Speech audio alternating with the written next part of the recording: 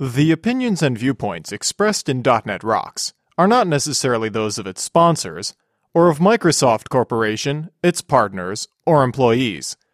.NET Rocks is a production of Franklin's Net, which is solely responsible for its content. Franklin's Net, training developers to work smarter.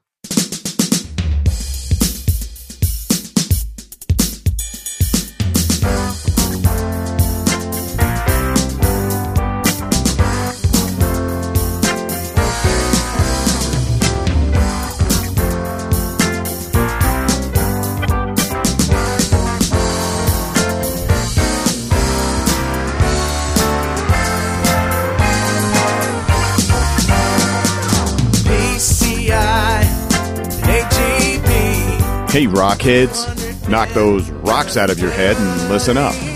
It's time for another stellar episode of .NET Rocks, the internet audio talk show for .NET developers with Carl Franklin and Richard Campbell.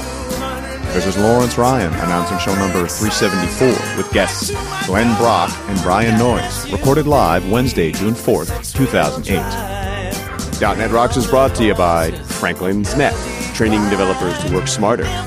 And now offering SharePoint 2007 video training with Sahil Malik on DVD, DNR TV style. Order your copy now at www.franklins.net. Support is also provided by Teller, combining the best in Windows forms and ASP.NET controls with first-class customer service. Online at www.tellerik.com. And by Data Dynamics, makers of ActiveReports.net, simple, powerful, and cost-effective reporting for Windows forms and ASP.NET web applications. Online at www.datadynamics.com. Support is also provided by Code Magazine, the leading independent magazine for .NET developers.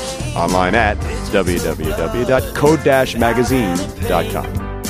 And now, the man who says all he really wants is a warm chair, a kind word, and global domination, Carl Franklin. Thank you very much, and welcome back to .NET Rocks. This is Carl Franklin in New London, Connecticut here. It's our Thursday show. Richard is not here right now, but he'll be here for the interview in just a few minutes. Our TechEd Europe 2008 Barcelona sweepstakes is underway. You can win airfare to Barcelona, Spain, a hotel room, free, and admission to TechEd Developer, the dates of which are November 10th through 14th. And for the next 7.5 weeks or so, you'll be able to go to .NETRocks.com/Barcelona and do a quick register with us. We want a little demographic information from you. And then you get to answer a question once a week about the previous week's show or one of the previous week's shows. It's a very simple question. If you're listening and you're paying attention, you'll probably know the answer to it. Every week on Tuesday, we're going to pick a winner for that week. And the winner of that week gets a fabulous Tom Bin brain bag. Thank you to Tom Bin at tombin.com. Richard and I both have brain bags. We've had them for years, and not one thread is frayed on these brain bags. They're made out of some ridiculously high-tech material that just doesn't rip or fray or come loose. It's just like fabric steel. That's what it's like. So the weekly winners will then go into a drawing on the last day, October 20th, where we will pick a winner from those 8 to go to Barcelona.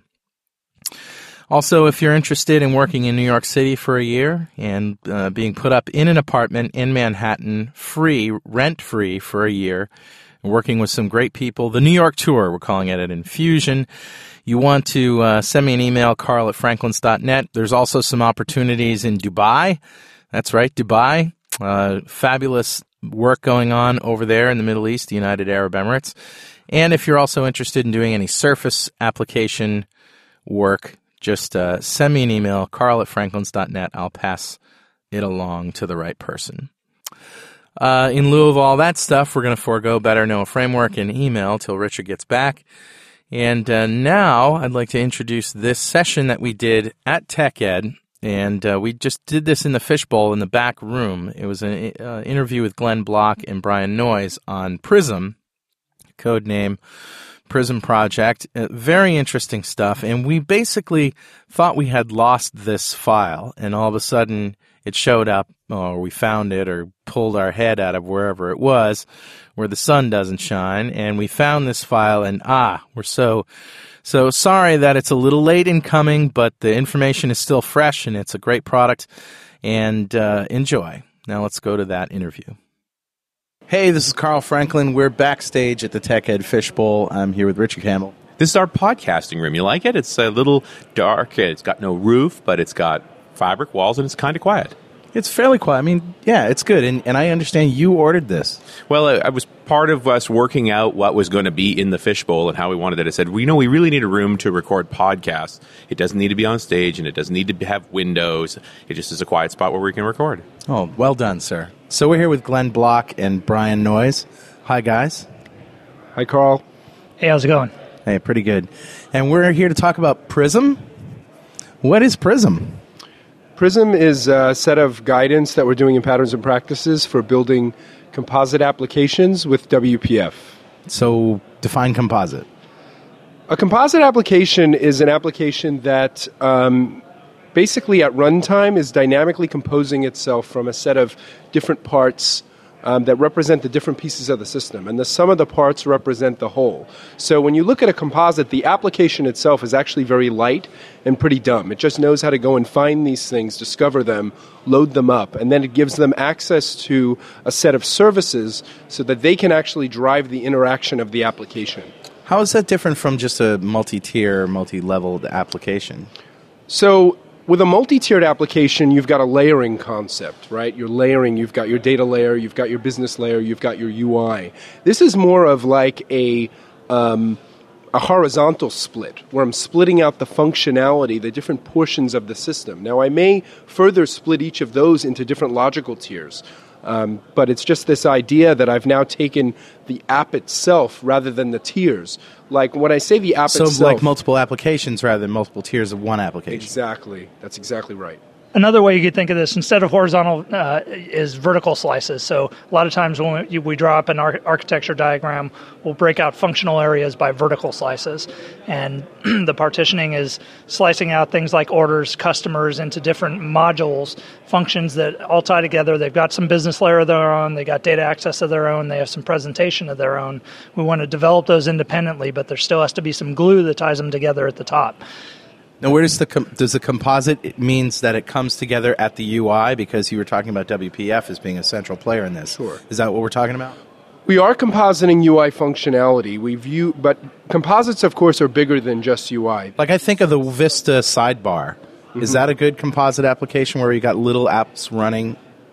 Well, the idea of a composite is that you're taking these different pieces and they all become part of one integrated experience. With the Vista sidebar, it's more kind of like a portal. I have these different pieces that are sitting that are really independent on their own right. They really have nothing to do with each other. They don't have any knowledge. So the idea of a composite is, although these things are, and we talk about loose coupling whenever we talk about composites. Sure. All the pieces are highly loosely coupled, yet they can actually communicate and work with each other as if they were one big monolithic application. I'm almost thinking this is like a plug-in model, that I could just keep plugging more apps into it. That's definitely a part of it. So some of the stuff we have in there, one of the aspects we have is module loading. And the module loading mechanism basically becomes a plug-in implementation where we've got different strategies for how we're going to load things up. You can do it statically. You can do it dynamically through a directory, scanning a directory. You can do it based on config. But that part of it is definitely a plug-in style architecture. That's how things get loaded into the composite.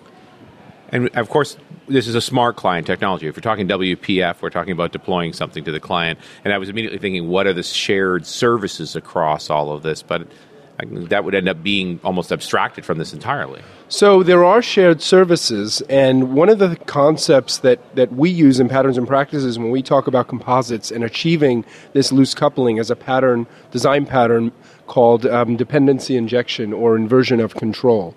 And what that allows is I can have services in a shared place that actually get pushed in I can request that I need access to a service, and the notion of a service is not necessarily a web service. It's some piece of functionality that I have a contract to access. I'm not responsible, though, for the lifetime or knowing where that thing actually exists. I just want to ask for it and get it. And this is how composites are able to have that kind of tight communication. I'm still trying to wrap my mind around what's different about composite than just a loosely coupled multi-tier application, and with different object layers that represent the different sort of things that you can do in the application.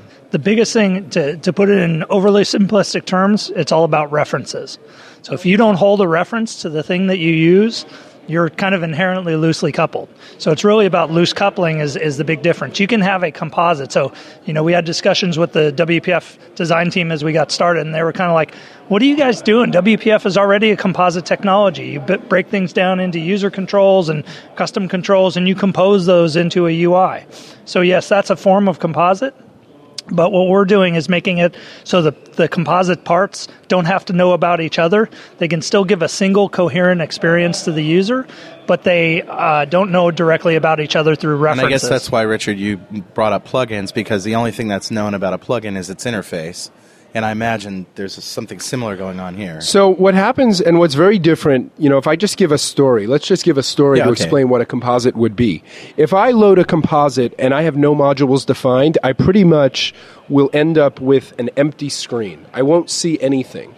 As soon as that composite starts to come to life, and those modules are discovered and loaded, well, just by the nature of the module loading, that still doesn't mean anything will appear on the screen. Yeah. Because you mentioned the interface idea. With these composites, the interface is actually a very simple interface. It's just an initialize method. Just to load it up. Yeah. Exactly. But once it loads, it's able to use those services to then say, okay, composite, I know you have a place on the screen called X. So and how I've does got it know that? Through another interface, or? It knows that because of the fact that, well, first of all, there are some conventions. Okay. So you need to know that, hey, somebody's registered there's a communication mechanism outside of the application itself, which is the people that build it. Yeah, so specifically that's where those shared services that Richard mentioned come back in. Is one of our shared services, if you will, is called a region manager. And a region manager? A region manager. Okay. So when you're defining your top-level UI, you can specify regions on the screen is the way to think about it. Mm-hmm. It's actually more flexible than that, but that's a easy simplification, is you draw rectangles on the screen that are within your main window. And you say, these are the plug points that if a module wants to present UI, these are the places they can put it. And we haven't really talked about the benefit. I mean, the benefit of loose coupling and abstraction is obvious. Is that really just what this is? Is it's just an abstraction at the UI layer?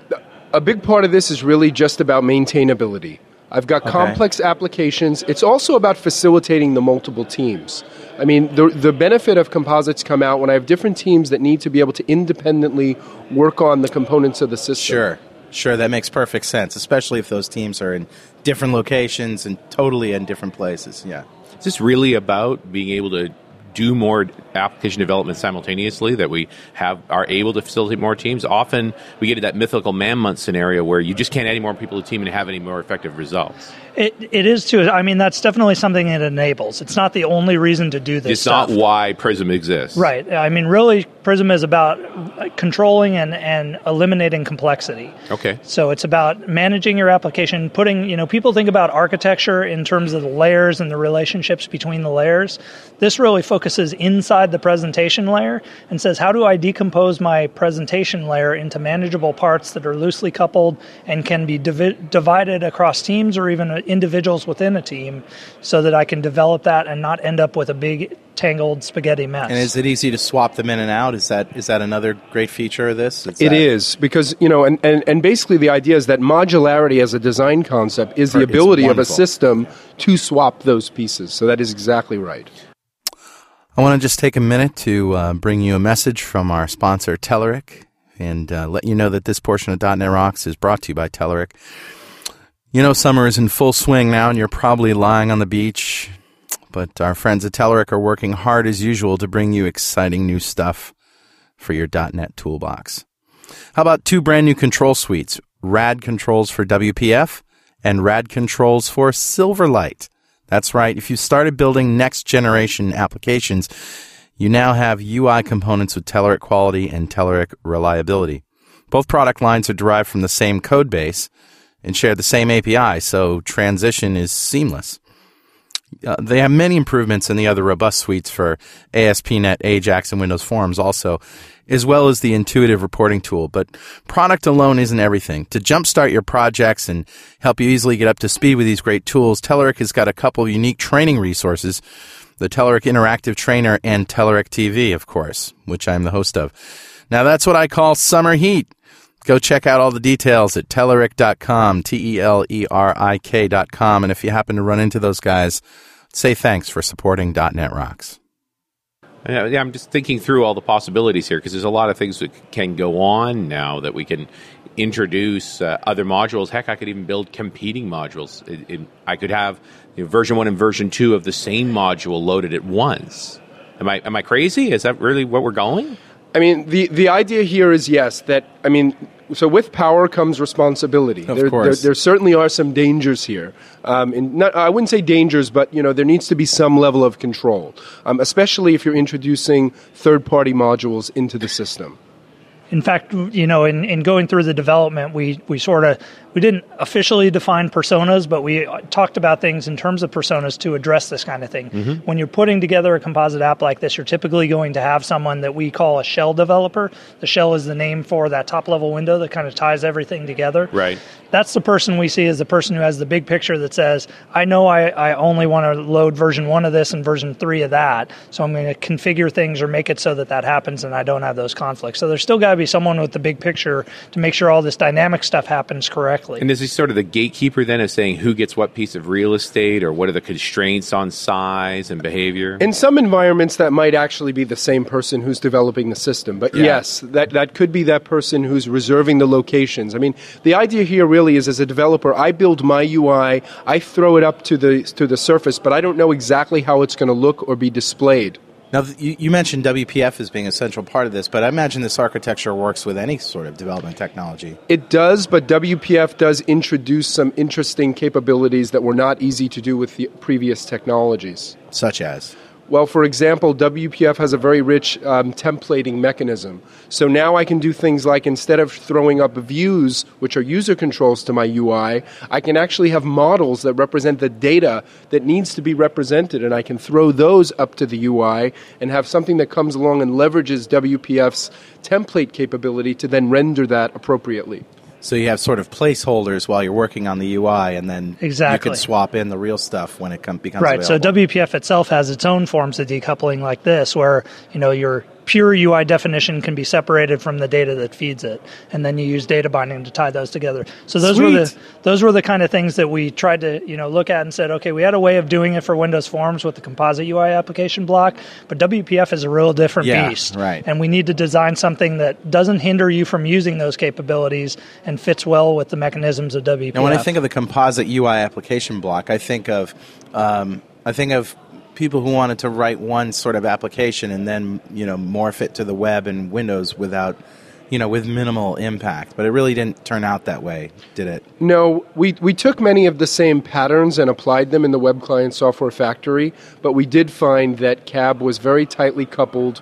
It could work conceivably on the web, but it was not optimized in any way and would have been a very poor experience. Stateful versus stateless, I mean, that's just a big one. Absolutely. To be able to abstract away.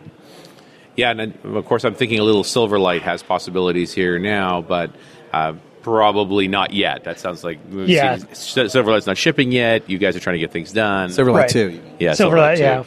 Always pretty much means Silverlight 2 when you talk about this stuff. But definitely that was something that comes up a lot. It's a target that people desire, but we had to, set scope, get something we could ship in the near term, and so we focus purely on WPF at this point. Yeah, so there is a large cry from the community that this is great, but we also want it for Silverlight. But like you mentioned, that's not released yet. We are releasing in the very near future, and just trying to get something out there so that people can start using it and give us feedback on did we do it right before we commit to the Silverlight platform as well. So, but on the Silverlight question, one of the things is, as Brian mentioned, we did design Prism so that we would not couple to WPF other than the areas that we needed to. meaning we didn't just couple to WPF just because we could. And because of that, and because of the design itself is much lighter than things we've done in the past. We've designed it to not be invasive, to be very easy for you to pick and choose the things you want to use. One of the people in our community who's actually works at Microsoft, he's one of our evangelists, he's very much into the idea of having Prism for Silverlight, and there's already a Contrib project at Prism Contrib on Codeplex that actually has a version of Prism working in Silverlight. So we know that that's actually achievable. And that would be like the beta of Silverlight 2 That's correct. They're applying that to. Why is WPF in this at all? I mean, it sounds like a great application architecture, but what's relevant about having WPF involved? Well, at some point you have to tie into the UI, right? And that was where tuning to the platform, came into play. Is that ultimately it is still about getting stuff on the screen in the user's face in a loosely coupled fashion. So at the point where you need to inject it in the screen, you got to tie yourself to the UI technology. And with XAML, it's just very easy to take a container, a place in that hierarchy tree, and just swap it in and out. Right, and there's also the fact that as a technology, WPF has new capabilities, but also poses new challenges. So, when we look at composite apps, when we said, even in the initial description, I said how this is for building composite apps, those are a solution. What are they a solution to? So as customers build WPF applications, they're coming into the same challenges and new challenges that they did in the WinForms world when they built complex WinForm apps. Right. So Prism is really addressing, well, how can I now take that model to WPF, get those same benefits, because, hey, I'm suffering from those same challenges and even some new ones. I'm having flashbacks to, I'm dating myself here. I'm the client wizard from like VB5 that would generate that's the sample app that was either I can't remember the name of it. The MDI. Yeah, MDI. That's right. Yeah, the MDI, SDI. Everybody was like, "Whoa!" Yeah, we had the same thing. I came C++ background. We had the MFC app wizard, and it keeps resurfacing. It is that same idea, but we're kind of a step back from that. For one thing, at this point, we don't have any tooling on top of this. Right. It's more patterns and libraries that we give you. The patterns are the tools. So let me ask you this. Let's get a concrete example of a good candidate for a composite application, and then specifically how you can communicate across these composite things, because I guess there's some conventions you mentioned, there's services. What does that look like for the developer? So the canonical example I like to use is for an ERP system. Right. An ERP system has various subsystems. And the one thing that's very interesting about an ERP system is I'll navigate to those systems, and then what will happen is on the right side of the screen, if I have a navigation bar on the left side, it takes over the screen and it looks like its own application. Right. And if I go from purchasing, or I'm looking at orders, or I'm looking at customers, or I'm looking at inventory, it's going to look entirely different. And typically you're passing in a key to that module anyway. With customer detail, boom, that comes up. That's all keyed off a single customer ID. And Exactly. orders drill down the same way. Exactly, and I might have multiple orders that are displaying, or multiple customers that are displaying. With any luck, you're building some kind of common UI metaphor between these different modules, but they are going to be actually differently rendered UIs that are dependent from the module? Well, definitely. I mean, hopefully you're building a consistent thing. Right. I would hope. Again, that comes back to the power and responsibility thing. Yeah. If you're going to divide the effort across teams, there's nothing we can do to enforce consistency across modules. But I do think that WPF, because it does have that strong templating model, it's pretty easy for us to build core templates for the UI and between that's modules. That's a perfect example of the kind of things we talked about early on. Going, okay, what's different about WPF that we want to support here, and specifically the designer-developer interaction, the idea that there may be a designer in the mix, defining that common look and feel, making sure that could still tie in with these dynamically provided views, and luckily all the data templating and those features of WPF make that very easy. So, if you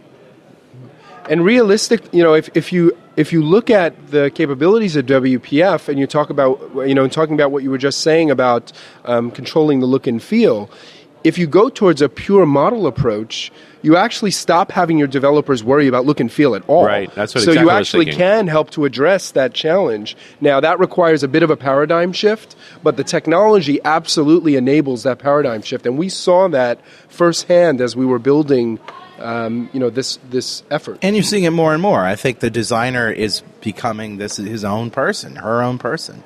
And absolutely, there are success stories around this. It's working. Well, Even though the tooling isn't 100% perfect, they're still doing it. Yeah, I mean, you guys interviewed Rocky about his... I was thinking of Rocky. Yeah, so I had lunch with him yesterday, and we were talking about that same situation.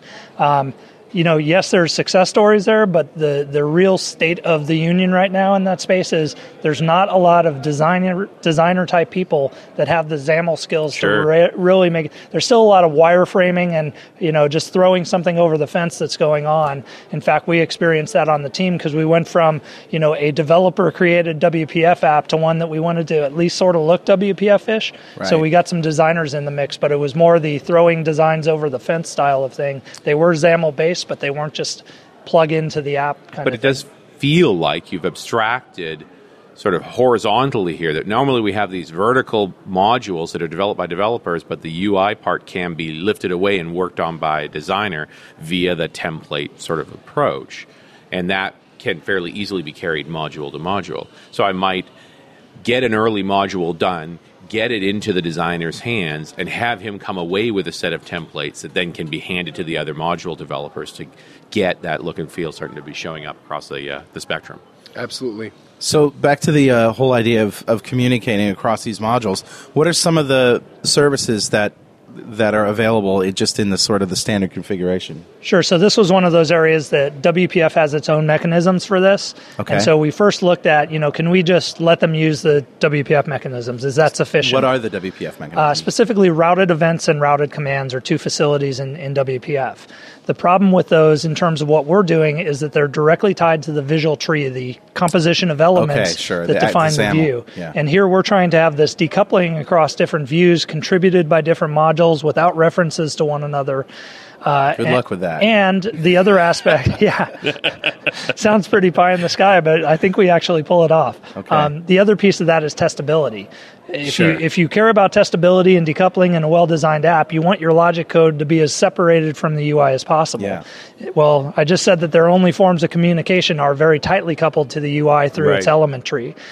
So to pull it off, basically we came up with two facilities, some enhancements to the built-in commands, and a separate eventing system that lets you deal with all that stuff outside the visual tree.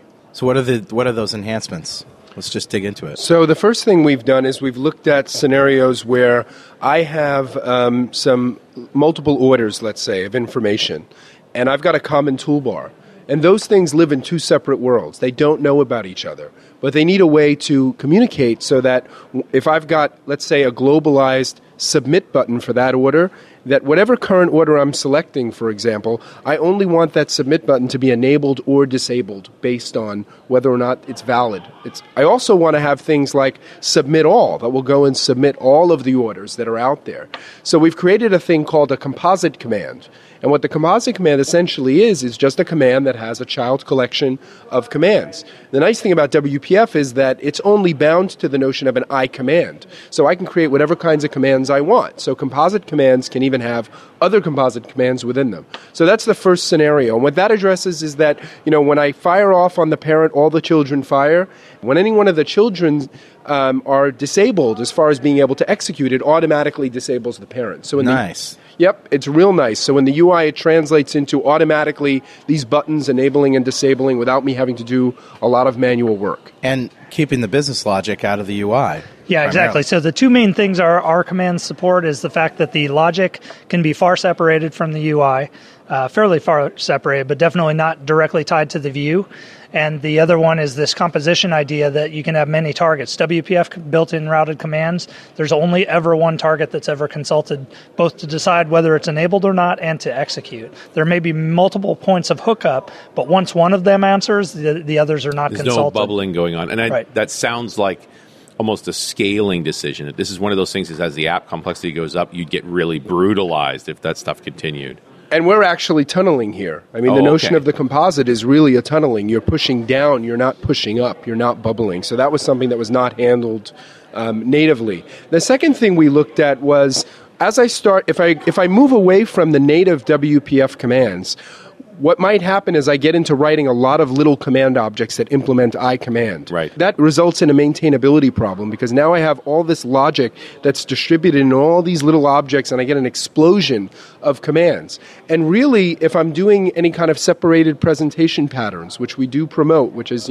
designing for testability, then I might have a presenter. And a lot of the state that command actually needs to do what it needs to do resides within that presenter. So we've done a very simple thing, but sometimes the simplest things are, provide the most benefit, is we've created a thing called a delegate command. And a delegate command essentially allows you to use Lambda expressions and delegate off who is the handler of that command. And it's generic, so it's strongly typed. So I can specify that the parameters must be of type so-and-so. This is the eventing thing you were just talking about. This is not the eventing This is yet. not the eventing thing. Yeah, actually, this is the commanding. So the command's built into WPF. There is a specific, you can pass parameters, but it's based on object. Right. So we tried to, we wanted to get some type safety back in there. And this ties into the same notion as WPF commands. It's based on the same interface as WPF routed commands. It's just saying we want to provide the implementation of that in a more decoupled fashion and that has additional facilities. And the real advantage of this in context of what I was saying about the presenter is now what I can do is have that command, that delegate command's handlers be actually in the presenter where those state values exist. Where this all gets really sweet is you're never hitting the code behind. So commonly the way we've done MVP is we tell people, you go into the view and you click a button and you've got a button handler, for example. Then you're going to write some code in the code behind that's going to call down to the presenter. Using this model, you're just wiring up in XAML. You could literally almost get rid of the code behind. You'll never hit it. Yeah, and then code behind code was really plumbing code anyway. It was the natural schmutz to make sure that those things got handled properly. Well, and the hazard with code behind is that it's already there. Let's just put it in the code behind. Right. We need something, dump it in the code behind. Well, and I do get a sense that an awful lot of the stuff you're doing here is really about encouraging good behavior. Absolutely. This is the patterns part of, I want to encourage these good patterns. Exactly. And, I recently did a post a while ago on my blog about, Prism versus Framework XXX. And a lot of people, even when we've been at TechEd, say, I want a framework, I want a framework. We do say that Prism contains a library within it, which is kind of like a light framework. We say a light framework because of the fact that you call it, it doesn't call you. You decide how you want to interact with it. But the guidance, the principles, the patterns, the reference implementation, which is included with Prism, which is a real-world-ish, I'll say ish because it's not something that's deployed out in the wild, application that you can model off of. Hey, I just want to give a shout-out real quick to our friends at Data Dynamics who make ActiveReports.net, among other really awesome things. ActiveReports.net is great because it allows you to just build your reports with an easy editor, embed them right in your application, provide PDF and HTML output, give your end users a report editor, royalty-free of course, a great access report upsizing wizard, and all this for a price that isn't going to break the bank. ActiveReports.net from Data Dynamics. Go check it out now at datadynamics.com. So that brings us to defining exactly what Prism is. I mean, we've been really talking about patterns and practices, but is Prism, what is it physically? Is it like a DLL? Is it a set of DLLs? Is it an environment? What do you get? Okay, so Prism is, first off, it's not going to be called Prism when we ship. Yeah, of course, that's way too cool a name. Yeah, exactly. Of course, it's a code name. It's easy to say. We got to put about 27 acronyms together. No, Brad Abrams was right. He was 46 syllables. No, Brad Abrams was totally right. If you have a good code name, the product name is lousy. That's why they named Silverlight WPFE, right? Well, we're trying to keep that from happening, but bottom line is it'll have a more official sounding name. Yeah. It sounds like what we're going to call it. It's really two pieces. It's going to be Composite Application Guidance. Everything will ship. And guidance is kind of a term that basically means some combination of documentation, sample code, what we call quick starts, and libraries that you can reuse and sort of treat like a framework, but it's not a full-blown framework. Right. Well, I know you're going to be shipping us some code, but it sounds like that's the code that I'm going to sort of cut and paste into or hack with to use. But then is there also library code? So there actually is a library which we're calling the Composite Application Library. Right. And there's also a baseline architecture here. So we have this reference implementation, and what we're saying is we built this based on something, right? If you want to look at this reference implementation and say, I want to build something like this, what are the underlying principles and the core concepts? Sort of a brownfield, to use the term. Actually, brownfield it's an important concept that we made sure to address, because that was one of the big downfalls of CAB that preceded is CAB was an all or nothing, start from the beginning with CAB or you have no chance of integrating it for the most part. Yes, I'm sorry, composite application block. So that was a driving principle of ours, was that we want to support a brownfield scenario, meaning you have an existing app, you want to integrate some or all of these features, but you can't start over. So that, we definitely address brownfield, but what Glenn was just getting at is just that library that we're shipping and the reference implementation he was talking about is more, if you were doing a greenfield scenario, building up from scratch, what would that thing look like at the end? So it's like a series of project templates or, and a solution kind of thing. Well, we have a real application. Again, we call it real-ish, but, we have a full-blown application that's a line of business application built in WPF. One of the cool things about that is it's very hard to find that in general. Right. And we totally expect that there's going to be a lot of people that are coming to Prism that are saying, I don't need a composite, but hey, I want to see something other than just flashing dials and grids and things. I want to see something that is close to what I might build in the real world. So, but what we say about the composite application library is we see two primary scenarios, and he mentioned about the brownfield, Brian, is that one set of customers will look at this as a complete A to Z story. Right. And although those pieces are decoupled, they want to know how I put them together as a puzzle to give me this full end-to-end kind of experience, right? Bearing in mind that Prism is much smaller than SCSF and CAB. I think that the challenge with doing that kind of thing is you end up with this monolithic application that people will look at, try to absorb all at once and go, what I really like to see is stages, like stage one, the first thing you do, and then another project comes up that has a little bit more build-out. So we try to do both those things. The reference implementation, or RI, that he's talking about is the big giant thing, and it is a little intimidating.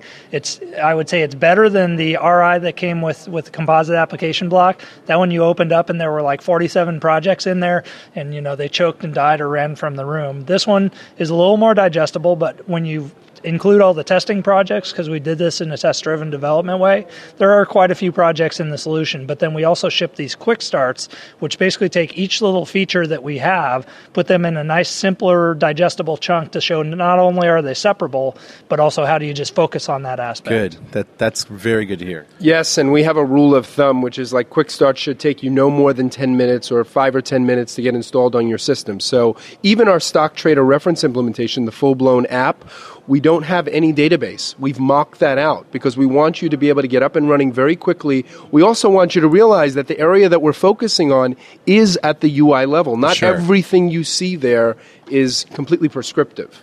Right. It's not real. It's sufficient to be able to make the UI elements make sense. Right. So we don't have a business layer. We don't have WCF services. We have services, which is a concept of sort of in-process services that are shared across these modules. Right. But their implementation for the reference implementation are just reading some XML files. Put real implementation here. Exactly. Yeah. Exactly. So when and where is this available? So you can get Prism right now on Codeplex. You go to www.codeplex.com/Prism. We're almost done, actually. This is going to be shipping the end of June.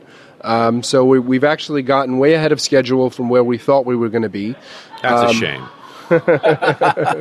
Just to be blunt here, are you talking about a Microsoft project that's shipping early? Believe it or not. We got to call this out once in a while. It does happen. It does happen. Sometimes stuff gets done. Obviously, it's because you have Brian on the project. Of course. So, and you can go to Codeplex right now and get the bits. And we're essentially what we're doing right now is we're in our end game. We're putting a lot of work in on the documentation right now. I've been spending about 50% of my time being a doc writer recently. Nice. And what we're trying to do is give that overview type stuff, the stuff that we've heard from customers that they were missing before. Why do I need this? What can I do with it? Et cetera. There's also, as we went through this, one of the fun things for me working on this was, it was almost think tankish, a lot of the work that we do. We would just sit there and go, okay, what scenarios would a customer have? What would be the best way to do this? And we explored a lot of avenues that are not actually in the RI. They're not necessarily in the quick starts, but they're also things we didn't want to lose that thought path because they were viable things. So the documentation is going to fill some of those gaps as well. But it sounds like you have a sense of a picture of a future version, too. Or two. I don't think we actually have that picture yet. Really? We've been extremely focused on what we've been doing now, and I know that may surprise some people. But what I want to point out is this has really been an effort that Patterns and Practices has worked very tightly with about 20 different customers. We've had an advisory board that's been phenomenal of some very big players and also some small ISVs and such in the space. One I can mention is IdeaBlade, Ward Bell. Have just been phenomenal. And from the very beginning, we did something that I think was quite landmark. We came to them literally with an open slate and said, here's some ideas of what we think we're going to work on. Help us prioritize. And they have continually helped us throughout the development of this project, where we should focus. We, of course, have to make the overall decisions. Yeah, and having been the advisor side of things on a lot of Microsoft projects before for the product teams, I was really pleased to see the level of participation we had. We had, continual involvement from the advisors, good feedback. They were actually diving into there's the some stuff. Chanting going on over here. I don't know. It's some sort of religious ritual or some sort. I didn't mean to interrupt there, but it was just. Did you hear that? That's. I don't know. You never know what you're going to get here at TechEd. They do all sorts of crazy things. Brian, you weren't on the advisory board. What was your role in this project? I was actually working part-time as a developer on the team. No kidding. But your badge is in blue. Yeah, so I was a vendor. Okay. So Microsoft does actually, especially Patterns and Practices, hires quite a few vendors to help get the work done. Glenn, what was the motivation? To just get somebody else from the outside involved? I actually was pursuing Brian for a while to try to get him because I felt that, we want to make sure that what we're doing is really right for customers. Right. I think we have a distinct opportunity in Patterns and Practices to not kind of throw stuff over the wall. And part of that, to be fair, is, we're not a product group. We're not in the same way. We're going to ship code. So, I think we got a bunch of experts. Another person we got was Adam Calderon from Internology, who's, premier WPF expert. And we got a good amount of support from people like Rob Raylia and others internally, and John Gossman, who helped to build WPF. So, we're not necessarily experts in everything in PMP, but I think we do a good job of getting in the right experts to help us keep focused. Yeah, and then we bring our angle on the patterns and the testability and the decoupling. And that's experts both internal to Microsoft and external to Microsoft. Absolutely. Does Prism have critics? I don't know. I haven't heard any criticism of it because I've really just found out about it.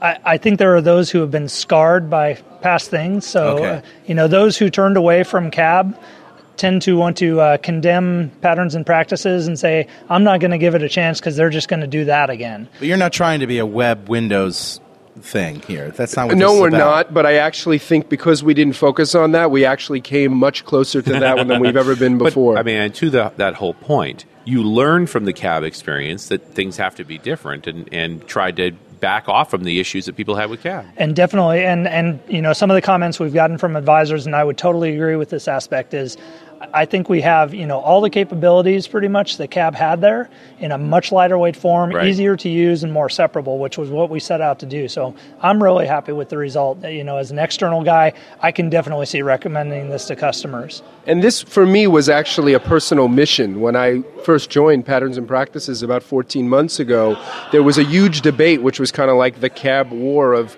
2007. And there were many people that were coming out and saying that, criticizing and saying that CAB is, too much effort for what it brings. And there were others that were coming on the other side. And there were a lot of valid criticism, some of which may not have been put in the best tone. But I basically said, look, just because somebody's angry and maybe saying it in a way that's not necessarily the best, we can't discard what they're saying. That doesn't make it invalid. Arguably, the passion around it is because it is valid. And we brought those people even into the process. People like Jeremy Miller, who was never vehemently angry, but who wrote the Build Your Own CAB series, helped us, and others like, Andy Oranani, who was also somebody who was very critical of our stuff. We actually pulled them in and said, okay, help us. What can we do better? And the other group that in general has been very helpful has been the alt.net community, which several of us in PMP have been pretty involved with in just helping us say, look, here's a different way you can do this. And so that has really proved to be very fruitful. Well, that's great to hear, especially with guys like that. I know how critical they can be, but they know their stuff, so it's really good to involve them. It sounds like you got a winner on your hands, guys. I can't wait to see it. I'm pretty happy with what we came up with. I am ecstatic. Every customer that I have talked to, I have heard very little criticism, actually. We heard criticism the first time we shipped our first release, and people saw 20 projects and said, wow, that's too many. And I said, well, 10 of those are tests. One of those are acceptance tests. I mean, it's actually much less than it looks like. But everybody who has seen this, and we've presented at several events, have all said this looks far simpler and feels like something they can grok. Excellent. Is there anything we missed? I don't think so. Just to call out to all the other members of the team, I mean, we're just a small part of it. So, the folks on Patterns and Practices, Bob and Francis, the Southworks team, Blaine. had other vendors involved. It was a big effort and a lot of people. And all the customers. We really appreciate this. I mean, we really feel like this was, a group effort of all these folks to make this happen. Glenn Block, Brian Noyes, thank you very much. Sure thing. Thanks, Carl. Thanks, Richard. And we'll see you next time on .NET Rocks.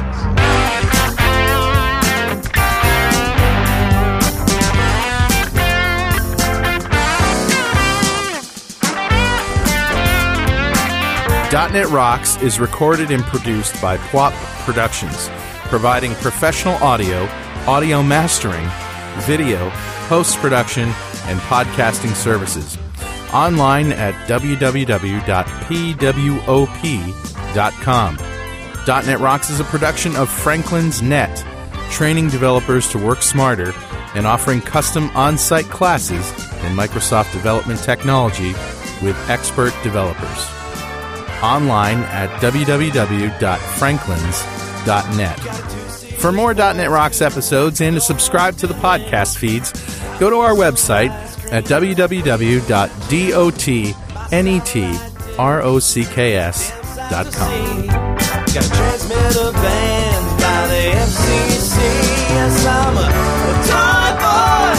Life is hard.